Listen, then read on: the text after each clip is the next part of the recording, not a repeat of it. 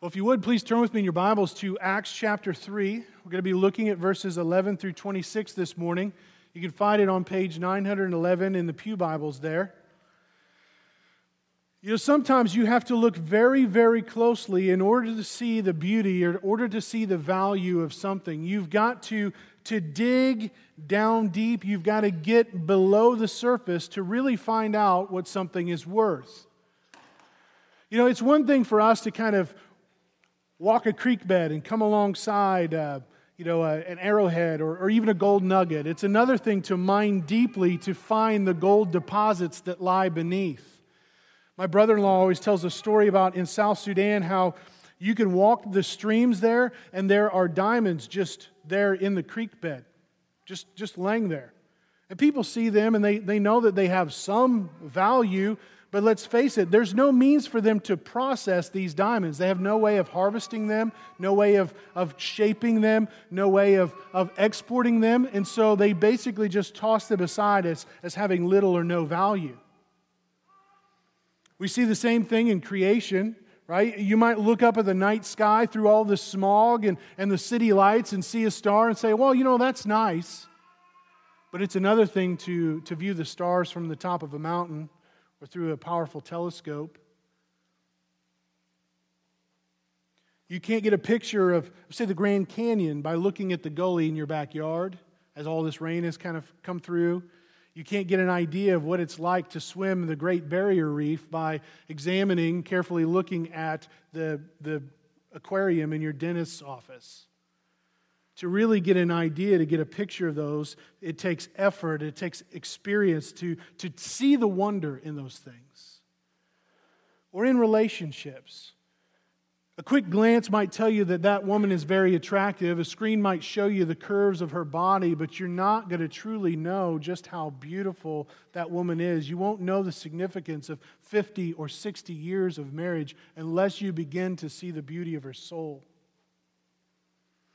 And in our culture, this is big because first impressions are everything. First impressions are huge. You've got a maximum of like 5 seconds to wow them, to show them how great you are, and to leave them wanting more. Right? And so we put all of this emphasis on presentation. We put all of this emphasis on branding, creating trademarks, putting on a show, dressing everything up with lights and with sounds and sequins and dazzling accessories. We spend huge amounts of time and money and energy on those first impressions. Like for our first-time visitors, we're so glad you're here. Sorry we're not more impressive. We do this even with our families. We make everything about firsts, right? You know, like first birthdays, first steps, first day of school, first day of college, the wedding and the honeymoon, the birth of the first child. Everything's about those first, and those are great things. But the true beauty is not found in the beginnings, but as we reach the end, as we see the course, as we maintain and dig deep and share in life together. That's when it becomes beautiful. And so often, even in church, we go big on show and we go light on truth because we've got to hook them. We've got to catch them. We've got to attract them. We've got to Velcro them to our community. And we have to do that in a way that it's presented without offense, that leaves them wanting more. We'll entertain them. We'll give them only bite-sized bits of our candy-covered truth so that they'll want to come back and ask for more. But that's not what we see them doing in the book of Acts. Amazing and astounding things are happening. Miracles, signs, and wonders are being performed. It's amazing. It's what a show. But instead of building upon that attraction, instead of focusing on dazzling you, entertaining you, and amusing you with all sorts of wonders and signs, what we see them doing is turning the crowd away from the miraculous event to dig deep into truth. To see how Christ is the fulfillment of so many Old Testament promises, to look deeply at the gravity and the weight of our sin so that we can begin to then truly mine the blessing of what we have received in Him, to find that which will truly satisfy our souls. But we can't do that through first impressions. Only by digging deep, only by laboring hard. We have to turn away from the sensational to what is scriptural, to the depth and reality of our sin, to find that which will truly satisfy our souls, that which will truly lead us to wonder. It's only then that we can begin to truly understand what is beautiful and truly worthy of our worship and our wonder. But again, to do that, we have got to look deeply. And so for the call for us this morning from Acts chapter 3, verses 11 through 26, is to behold, to wonder, to marvel, to glory in, to dig deep in the glory of Christ, the gravity of sin, and the greatness of His blessing. Behold the glory of Christ, the gravity of sin, and the greatness of His blessing. And so with that, let's look deeply and begin to wonder at the beauty that we see in this passage. Now again, the sermon is on verses 11 through 26, but just for context, I want to read the whole event. So we're going to read all of chapter 3. It says, "Now Peter and John were going up to the temple at the hour of prayer, the 9th hour. And a man lame from birth was being carried, whom they laid daily at the gate of the temple that is called the Beautiful Gate, to ask alms of those entering the temple. Seeing Peter and John about to go into the temple, he asked to receive alms. And Peter directed his gaze at him, as did John, and said, 'Look at us.' And he fixed his attention on them, expecting to receive something from them. But Peter said, 'I have no silver and gold, but what I do have, I give to you. In the name of Jesus Christ of Nazareth, rise up and walk.' And he took him by the right hand and raised him up, and immediately his feet and ankles were made strong. And leaping, he stood and began to walk and entered the temple with them, walking and leaping and praising God. And all the people saw him walking and praising God and recognized him as the one who sat at the beautiful gate of the temple asking for alms. And they were filled with wonder and amazement at what had happened to him. While he clung to Peter and John, all the people, utterly astounded, ran together to them in the portico called Solomon's. And when Peter saw it, he addressed the people. 'Men of Israel, why do you wonder at this, or why do you stare at us as though by our own power or piety we have made him walk? The God of Abraham, the God of Isaac, and the God of Jacob, the God of our fathers, glorified His servant Jesus, whom you delivered over and denied in the presence of Pilate when he decided to release him. But you denied the holy and righteous one and asked for a murderer to be granted to you. And you killed the author of life, whom God raised from the dead. To this we are witnesses. And His name, by faith in His name, has made this man strong, whom you see and know, and by faith, that is through Jesus, has given the man this perfect health in the presence of you all. And now, brothers, I know that you acted in ignorance, as did also your rulers. But what God foretold by the mouth of all the prophets, that His Christ would suffer, He thus fulfilled. Repent, therefore, and turn again, that your sins may be blotted out, that times of refreshing may come from the presence of the Lord, and that He may send the Christ appointed for you, Jesus, whom heaven must receive until the time for restoring all things about which God spoke by the mouth of His holy prophets long ago. Moses said, 'The Lord God will raise up for you a prophet like me from your brothers. You shall listen to him in whatever he tells you. And it shall be that every soul who does not listen to that prophet shall be destroyed from the people.' And all the prophets who had spoken, from Samuel to those who came after him, also proclaim these days. You are sons of the prophets and of the covenant that God made with your fathers, saying to Abraham, 'And in your offspring shall all the families of the earth be blessed.' God, having raised up His servant, sent him to you first to bless you by turning every one of you from your wickedness."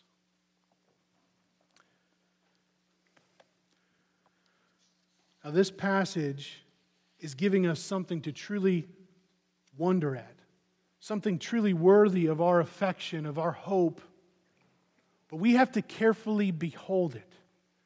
We have to behold the glory of Christ, the gravity of our sin, and the greatness of this blessing. And so first, let's behold the glory of Christ.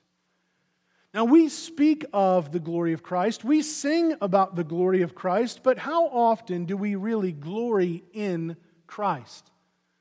How often do we find Him glorious, worthy of all of our affection, all of our admiration? I think if we're honest with ourselves, we'd say, it's even hard for us to begin to define that word. We struggle to even know what glory means. And part of this is owing to the fact that we're so easily amused. We're easily entertained. We're easily distracted. We amuse ourselves to death, and rarely are we able to give glory to something, to really, really delight in it, to wonder in it, to rejoice in it with all our hearts, because we don't stay focused on it. We sort of pass out little bits of praise over and over again to many, many things within our lives, and it leaves us empty of truly being able to wonder and glory in anything. Another reason is that we busy ourselves trying to seek our own glory, to scratch out a name for ourselves. Well, friends, you can't give glory to Christ while you're trying to glorify yourself. Or we don't behold the glory of Christ because we know so little about Him. We know from our Christmas songs that He's born of a virgin in a stable. He was declared from heaven by angels. He was visited by wise men and shepherds and possibly even a little drummer boy. We know from His life that He was a great teacher, a model of just love and sacrificial living, that He performed miracles, that He died on a cross for sin, but so often we find so little glory in it. Well, friends, that level of knowledge is about the equivalent of what you can learn from somebody by looking at their driver's license. And let's face it, you look at somebody's driver's license, the only glorying, the only marveling, the only wondering you're doing in a driver's license is if that picture is really, really bad. Then suddenly you're giggling. It comes up randomly every time you get together. Hey, have you seen Ben's driver's license picture? It's pretty funny, right? But so often that's what we settle for. You can't love and delight in someone with that amount of information. There's so much more to the history of the United States that you can learn from a children's pop-up book, but so often that's what we settle for, a pop-up picture of Jesus that can't lead us to behold the wonder. We see it right here in the crowd.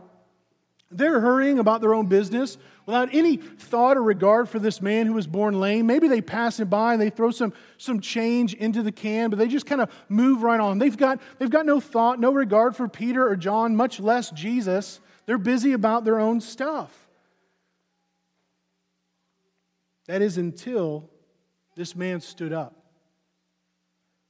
He stood up and he began walking and leaping and praising God, and they recognized him. This was the man who's always laid there at the beautiful gate. I can't believe it. He's now walking. So now they're amused. They're entertained. They stood in awe. They're utterly astounded. And so what do? They all just kind of run to them. I mean, the ninth hour of prayer is now over. They're departing from the temple. They're making their way to Solomon's portico, and everybody's just running after them to meet them there. Suddenly, they're looking to this miracle. They're looking to this man. They're looking to Peter and John with wonder, but they're trying to find glory in or give glory to the wrong things. And so in verse 12, it says that when Peter saw it, he addressed the people. Men of Israel, why do you wonder at this, or why do you stare at us, as though by our own power or piety we have made him walk? We did not do this. It was someone else's power, someone else's piety that caused this man to walk. This is because of the glory of Christ. But so often we stop right there. Okay, Jesus did that. Great. Move on. Let's go eat lunch. You see, pardon the pun, but this miracle was a lame excuse to preach the glory of Christ. Peter is going to turn our attention away from the sensational help us to see how Jesus is the fulfillment of Old Testament Scripture. We're going to move beyond that driver's license or that pop-up book knowledge of Jesus. And if we're going to do that, we have to see Him through the lens of the Old Testament. It's only then that we can begin to truly wonder at who He is. For instance, there's a reason why we have 2/3 of our Christian Bibles are the Old Testament. So that we can begin to see how this storyline of God's activity within the history of mankind all leads up and points towards and is fulfilled in Jesus. It takes that many years. It takes that many pages. It takes more than that. This is only a small fraction of all that God has said and done within the history of man, and yet it's there for us so that we can see Jesus for more of what He is worth. But to behold the glory, we have got to dig deeper. And in these few verses, Peter goes very, very deep in order to show us Jesus' glory. He says right there in verse 13, the God of Abraham, the God of Isaac, the God of Jacob, the God of our fathers glorified His servant Jesus. So who is this God? This is the God of the Old Testament. And if we're going to understand who this God is, if we're going to understand what He has already done, and if we're going to understand why it was even necessary for Him to glorify His servant Jesus, guess where we have to look? To the Old Testament. You can't fully understand Christ. You can't really understand any of the New Testament without understanding the Old Testament background. Just like you can't understand why any event in history occurred, like wars or the colonization of America or the drafting of the Constitution, without understanding all of the events that led up to that one. Otherwise, you might acknowledge that Jesus came, but you don't really understand why He came. You don't really understand why it was necessary, why it was a big deal, why it even matters. The Old Testament teaches us that, but we have got to go deep. So again, if you're going to need help for this, let me just plug the Foundations course, Survey of the Old Testament. In that class, we go through every book of the Old Testament. We help to see how they all connect together, how all they build up and they work their way towards finding their fulfillment in Jesus. We see promise after promise after promise after promise and how He is going to fulfill them. But the God of Abraham, the God of Isaac, and the God of Jacob glorified His servant Jesus so that we might glorify Jesus. Now, if you happen to be wondering to yourself, why does Peter call Jesus God's servant rather than God's son? Well, he does that to put Jesus in line with some very specific purposes and promises and people that we see in the Old Testament. Right? He wants us to see Jesus as the fulfillment of some really key figures and some really key promises. You see, throughout the Bible, very few people are called God's servant, and all of them are very, very important for the history of God's people. But this even though very few people are called God's servant throughout the Bible, there are over 100 references to this title, servant of God. Now, you'll be happy to know we're not going to look at all of them. But nevertheless, it's really key. There are 3 people in particular that we need to consider quickly because they're really, really important. The first one is Moses. Moses is the person that's most often referred to as the servant of God. Moses was the prophet, he was the priest, he was the leader of God's people during the time of their exodus, as their removal from slavery to Egypt towards the promised land. He is key. The law was given through Moses. It was a big deal, and we need to understand how Jesus is greater than Moses. And the second figure who's called the servant of God is David, the king of Israel. And the third, or the people of Israel as a whole, are called God's servant by the prophets Isaiah, Jeremiah, and Ezekiel. And so what Peter's doing is he's putting Jesus right in line with Moses and with David and with Israel so that we might see that Jesus is the greater servant. He's the fulfillment. He's the one that all of those guys were pointing towards. This servant was better than Moses. This servant was the righteous branch of David. This servant was the true Israel.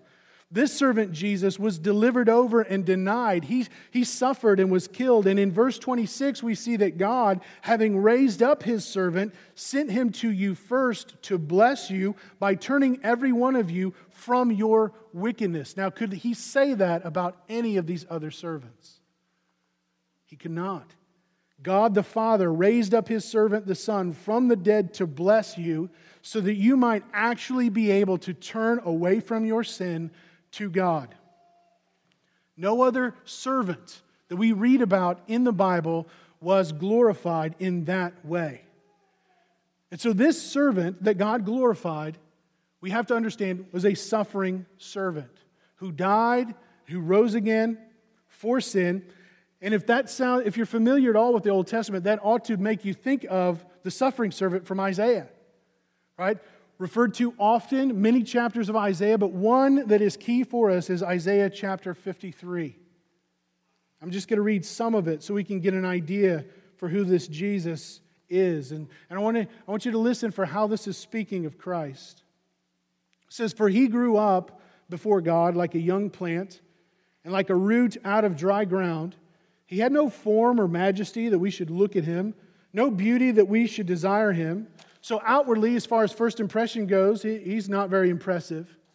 But He was despised and rejected by men, a man of sorrows and acquainted with grief, as one from whom men hide their faces. He was despised, and we esteemed Him not. Surely He has borne our griefs and carried our sorrows. Yet we esteem Him stricken, smitten by God, and afflicted. But He was wounded for our transgressions. He was crushed for our iniquities. Upon Him was the chastisement that brought us peace, and with His stripes we are healed.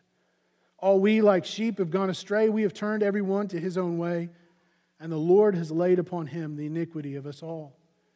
He was oppressed and He was afflicted, yet He opened not His mouth. Like a lamb that is led to the slaughter, and like a sheep that before its shears is silent, so He opened not His mouth. By oppression and judgment He was taken away. And as for His generation, who considered that He was cut off out of the land of the living, stricken for the transgressions of my people? And they made His grave with the wicked and with a rich man in his death, although he had done no violence and there was no deceit in his mouth. And yet it was the will of the Lord to crush Him. He has put Him to grief. And when His soul makes an offering for sin, He shall see His offspring. He shall prolong His days, and the will of the Lord shall prosper in His hand. Out of the anguish of his soul He shall see and be satisfied. By His knowledge shall the righteous one, my servant, make many to be accounted righteous, and He shall bear their iniquities. Friends, do you not hear speaking of Jesus? In what way does that speak of the people of Israel? Books have been written over this one theme, servant of God. Biblical theologies that walk from Genesis to Revelation to help us just to see all of the nuances and all of that means. Again, we can look at hundreds of passages pointing to this fact, but here we see Peter is telling us that God, the God who made promises to Abraham and to Isaac and to Jacob and to all the fathers of Israel, the God who spoke the whole Old Testament into being, has fulfilled them by glorifying His suffering servant, Jesus. This is huge. In addition to the title servant, Peter also calls Jesus in verse 14 the Holy and Righteous One. It says, "But you denied the Holy and Righteous One and asked for a murderer to be granted to you." Now let me ask you this. Who is the Holy and Righteous One of the Old Testament? We'll see the Holy One of Israel and the Righteous One of Israel were two titles that were given and spoken of God over 40 times in the Old Testament. And here Peter is taking these two terms, he's putting them together, and he's applying them to Jesus. Friends, this is an indication of His divinity. He is fully God. He is the holy and righteous one. And these words, holy and righteous, they're not flippantly used and appointed and applied to men. To be holy is to be set apart and fully devoted to God. To be righteous is to be, according to God's standard, is to always do what is right. We don't take these words, sinless and perfect, and apply them to men. Well, maybe if you're kind of keen on John Wesley, but aside from that, you don't do that. Because who is sinless? Who is perfect? Who is holy and righteous? It'd be like saying, well, Chet's sinless, Kyle's perfect, Caleb is the holy and righteous one. Well, they may think they are, but, we spend time together. We know we're not. No one is righteous. No, not one. No one understands. No one seeks for God. No one is righteous but God.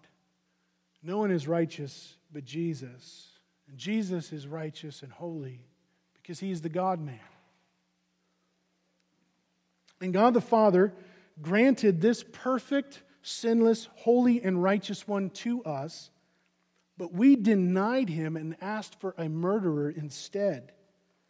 You see, even right there are notions of the substitution of Christ in sacrificing Himself for others. The holy and righteous one took the place of a murderer on behalf of those who denied Him. So again, big stuff here. We're not done yet. Jesus is God's glorified servant. He's the holy and righteous one. And in verse 15, He is also called the author of life. Peter says, and you killed the author of life whom God raised from the dead, and to this we are witnesses. Now that word author, it could mean prince or leader, but it could also mean originator, source.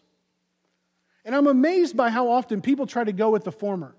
Oh, Jesus is the Prince of life. He's the leader of life. You see, Jesus, He leads the way to new life. That's how He's this leader of life. They just try to focus on His humanity to the neglect of His divinity. But the resurrected and ascended Lord Jesus Christ has just been raised from the dead and healed a man who has been lame from birth. Now let me ask you this. Who has power over life and limb but God? He is more than the one who leads us to a new life. As you can imagine, this term carries with it power, authority, and ownership. Sure, He is the prince or the leader of life, but that is because He is the source and originator of life, of all of life, because God created all things through Him, and He is the source and originator of our new life in Christ, because God has caused us to be born again to a living hope through Christ's death and resurrection for sin. So it's all of it. This is nothing other than a divine term. He is the author of life, which means that He is the author of your life. You owe your life to Him. And every one of us needs new life through Him. Peter is saying, look, I can attest to the fact because John and I, we were there, we were witnesses to His resurrection. We saw the risen Christ many times. But even more than that, the whole crowd was witness to the fact that Jesus had just healed this man who was born lame. And so in verse 16, and in His name, by faith in His name, has made this man strong, whom you now see and know, and the faith that is through Jesus has given this man perfect health in the presence of you all. Now, only the author of life could be the source of giving this man perfect strength and health. Now, his point here is not to suggest that if we just have enough faith, if we just believe in Jesus' name, that He will give us perfect health, but that the miracle happened because Jesus is the author of life. So believe in His name. Okay?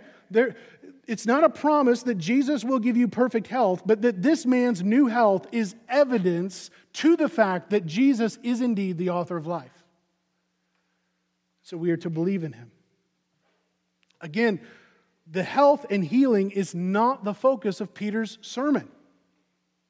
It's on the glory of Christ.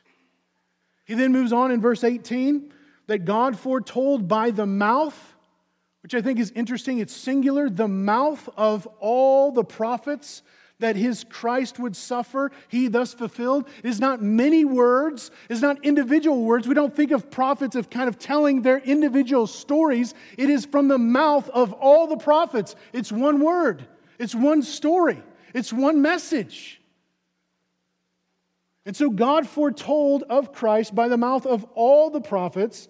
All tell of Christ in one form or another. He foretold that this Christ would suffer, and now here in Jesus, all of this prophecy from the mouth of all the prophets concerning the suffering of Christ has been fulfilled. He thus fulfilled. God thus fulfilled. It has been fulfilled by the hand of God. And in verse 19 through 21, we see the forgiveness of sin, time of refreshing, and even this time between Christ's ascension into heaven and the appointed second coming of Christ to restore all things, God spoke by the mouth, singular, of his holy prophets long ago. He then gets even more specific. So that in verse 22, Moses, you know Moses, right?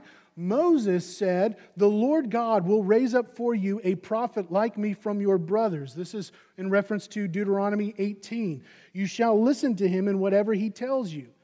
And it shall be that every soul that does not listen to that prophet shall be destroyed from the people." And so Peter is saying, look, Jesus is that prophet that Moses had promised way back in the wilderness in Deuteronomy 18. Jesus is that guy. And God raised him up. And there's a play on words right there, because it's not that God just appointed him, declared him to be that prophet. No, God literally raised him from the dead. Listen to him. Because he has been raised from the dead, he is still speaking. So listen to him. Listen to him through his apostles and prophets and evangelists and pastors and teachers. He's still speaking through his word. Listen to him or be destroyed. Be cut off from his people. Verse 24, all the prophets who have spoken, every single one of them, from Samuel through all of those who came after him, proclaimed these very days. These days between Christ's first and second comings. That's Peter's day as he spoke to this crowd at Solomon's portico. But that's also our day, right here and right now, and it is every day until Jesus returns at that appointed time to restore all things. And so these prophets weren't just speaking about Peter's day, they're speaking about our day as well. When we go and we read the prophets, they have something for us to hear, to see the glory of Christ and then apply to our lives today. It's significant. And then in verse 25, he says to them, "You are sons of the prophets, and of the covenant that God made with your fathers, saying to Abraham," you know Abraham, right? He had many sons, and many sons had father Abraham. "And in your offspring shall all the families of the earth be blessed." In Jesus, God has fulfilled or will fulfill not only every prophecy, but every single covenant promise, and not just for Israel, but for all the families of the earth, for the nations. The sons of the prophets, the sons of the covenant, are those who had received these prophecies and these covenants from God. And in Abraham's true offspring, Jesus, shall all the families of the earth be blessed. That's an invitation to all people, to everyone, to receive the blessings of these prophecies and of these covenants. So if you want to see something worthy of worship, if you want to truly behold glory, the solution is not to look for miracles. It's actually to look and see how Jesus fulfilled all of God's promises. If we were to take time to look carefully at every reference that Peter has made right here, we would look up hundreds and hundreds of passages from almost every single book in the Old Testament. And that's just what Peter mentions. But if we think about what all the New Testament says about Jesus, it's the whole Old Testament. it all points to Him. It's all fulfilled in Him. And so far more miraculous than speaking in tongues or healing of a man born lame is the fact that Jesus fulfills all of God's promises.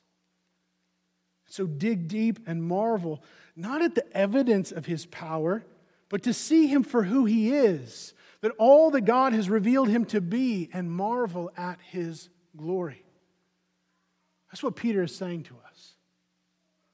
It's only after that we begin to behold the glory of Christ, that we can truly begin to see anything else. And so I had to spend a lot of time there unpacking that so that we can second truly begin to see the gravity of our sin.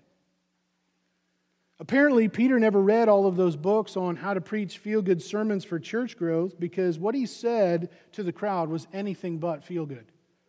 I mean, this is not a message that you would normally want to hear. This is a message that, when visitors come in, I know this from personal experience, visitors come in, they hear it, they kind of leave and they don't come back. There's no immediate gratification in it, but then again, the feel-good part of the gospel only comes after we truly acknowledge the gravity of our sin. And the whole thing is thick with irony. You've got this contrast between how God views Jesus and how everyone else views Jesus. Right? God glorified His servant Jesus, but you delivered Him over. He said that Pilate, the pagan, could not find any fault and had decided to release Jesus, but you, those who should have been directing the attention of the Gentiles to this one, saying, look at Him, you rejected Him. You denied Him. He is the holy and righteous one, but you asked for a murderer to be granted to you. He is the author of life, but you killed Him. You did this. You are responsible. This is just like His Pentecost message in Acts chapter 2, only it's a different group of people, and He goes into greater detail about our sin. You thought it was bad the first time, well, here we got the second time. What He's saying here is the same thing, though. You are responsible. Even after verse 17, right? He says, look, I know that you acted in ignorance, as did also your rulers. But what God foretold by the mouth of all the prophets, that His Christ would suffer, He thus fulfilled. He's saying, look, I know you didn't know any better. I know you didn't realize truly who Jesus was, and that all of this happened according to God's plan. He fulfilled it all. Nevertheless, you are responsible. You see, you should have seen Him for who He is. God had foretold through the mouth of all the prophets that you grew up hearing. Even more than that, for 3 years, Jesus taught. He bore witness with many signs and wonders and miracles. He fulfilled all of these Old Testament promises that you had heard about and had been waiting for. So often you came here to the temple so many times and you prayed for a Savior, but you refused to save Him. You asked for a deliverer, but you delivered Him over.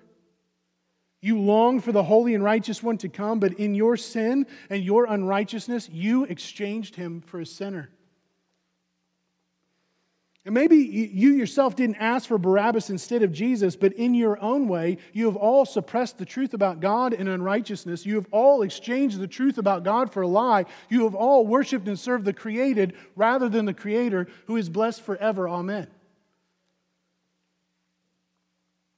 Friends, that's all of us.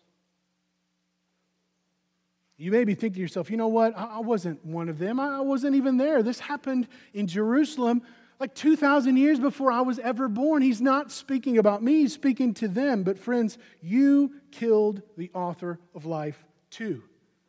And how do I know that? I know that because Jesus died for the sins of the whole world, not just for this crowd in Jerusalem. I know that because the call He makes to them right there in verse 19 is the same one that God calls every one of us to. Repent, therefore, and turn again. Friends, repentance is spoken of more than 50 times in the New Testament, both to Jew and Gentile, both to you and me. You may have acted in ignorance. All of this happened according to God's purposes, but you are still responsible. So you are obligated to repent. And just like in verses 22 and 23, we can either listen to God's prophet or we can be destroyed by him. You see, every sin that we commit, whether in ignorance or in direct rebellion to God and His law, every time we exchange Christ for whatever our chosen sin that murders our soul, we are delivering over the Lord's servant. We are denying the holy and righteous one. We are nailing Christ, the author of life, to the cross. And that deserves eternal destruction. It demands that we be cut off from God and from among His people forever. So Peter calls them to repent and turn again. And that's his call to us as well. And so the question for all of us is, will you turn away from your wickedness and receive the blessing of faith in Christ? Friends, what do you exchange Christ for?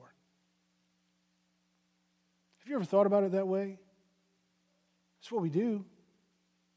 When we want something, when that thing becomes ultimate, when it becomes more important than Jesus, that's what we're doing. We're exchanging Christ. We're asking for this soul-murdering sin to be granted to us. What is it that you would kill the author of life for? Friends, let's keep in mind that one sin is worthy of eternal punishment from God. Our sin killed the author of life. So do you see why God calls it wickedness? There is no innocent, respectable sin. Pride, impatience, anger, fear, all of it. You see the gravity of our sin. So turn away from it and receive the blessing of Christ. And friends, oh, what a blessing that it is. You see, when we truly begin to behold the glory of Christ and the gravity of our own sin, it's then that we can truly begin to marvel at the greatness of His blessing. Friends, these blessings begin even before we come to faith in Christ.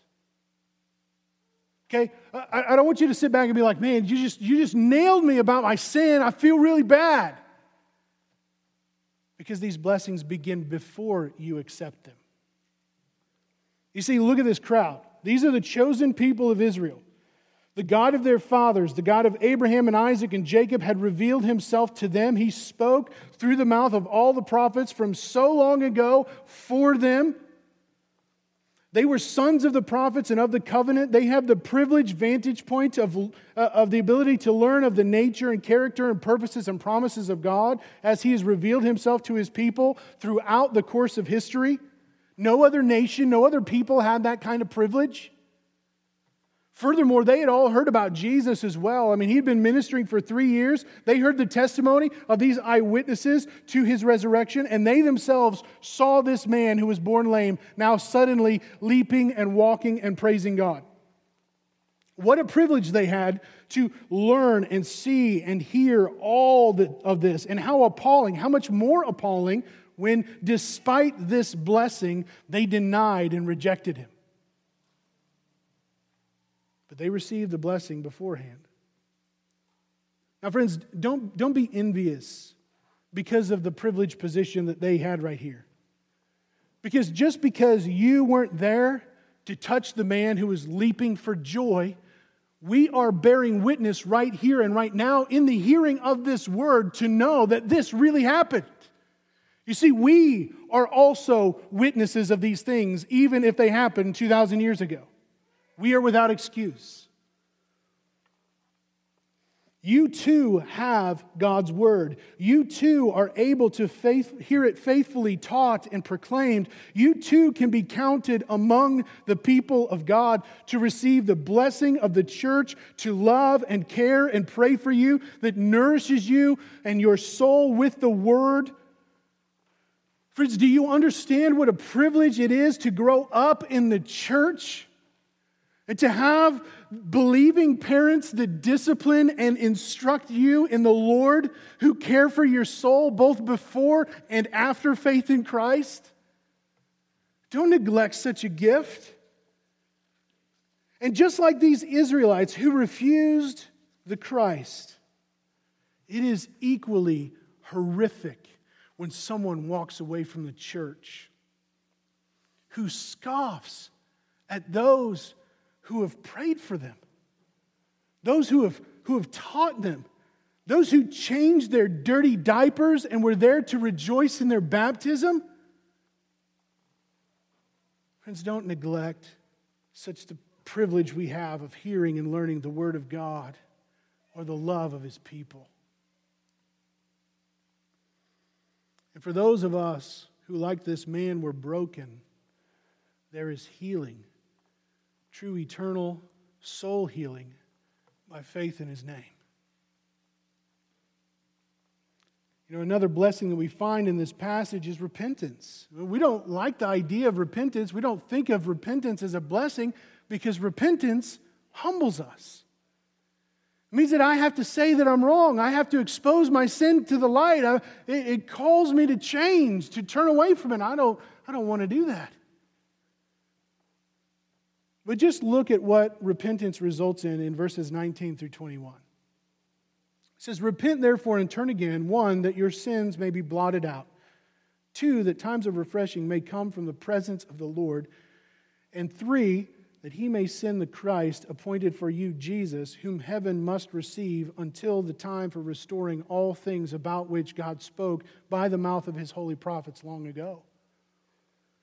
When we repent of our sin and we turn to Christ in faith, our sins are blotted out. Friends, the idea here is of removing ink from papyrus. You see, the ink didn't really set in. It didn't really stain the papyrus. And so when you blot out ink, you remove not just the ink itself, but the very stain of ink. Every stain of sin. Not only is our sin removed, not only did Christ die for my sins, that sin, and that sin, and that sin, and that sin, and even that sin right there, but He removed the stain of my sin.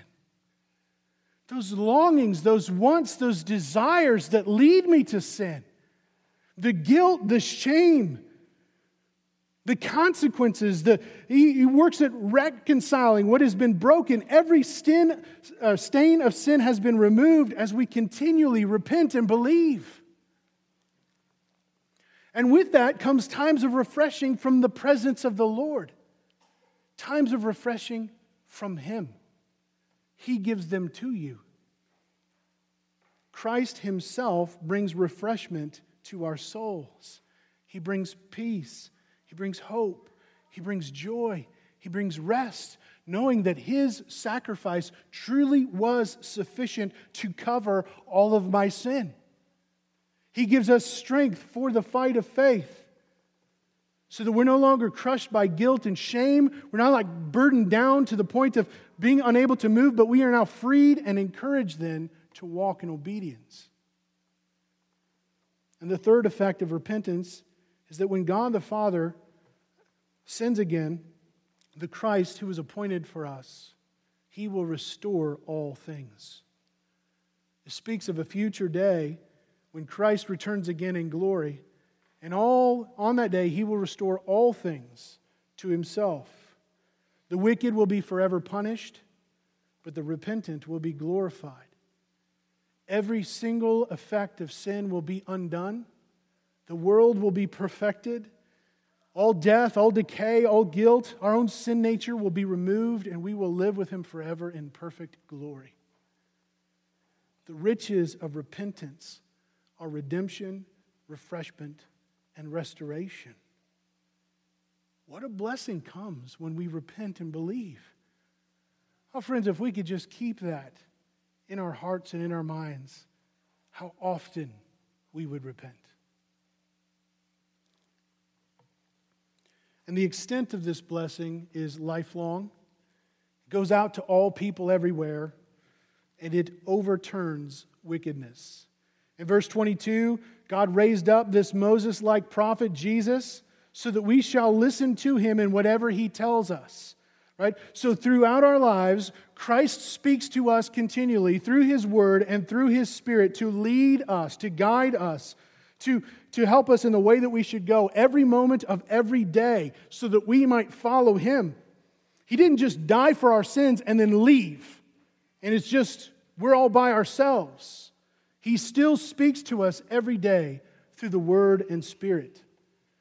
And he calls us to listen to his voice. And not only that, these blessings that he offers are not just for this tiny little nation of Israel, but through Christ, the offspring of Abraham, all the families of the earth shall be blessed. So the word, it goes out for the privilege of their hearing. Repentance is offered for the redemption and refreshment and restoration of all people, no matter where they are or where they're from. The Word and Spirit are here to guide and to lead people from every tongue, every tribe, every family, every nation without any partiality. And in verse 26, God, having raised up his servant, sent him to you first to bless you. And how does he bless you? He blesses you by turning every one of you from your wickedness. Friends, the blessing of Christ overturns wickedness. And not just in abstraction, but in reality, in our hearts. He comes to change us, to lead us away from wickedness to holiness in Christ. It doesn't matter who you are. It doesn't matter what you've done. In Christ, there is hope for change.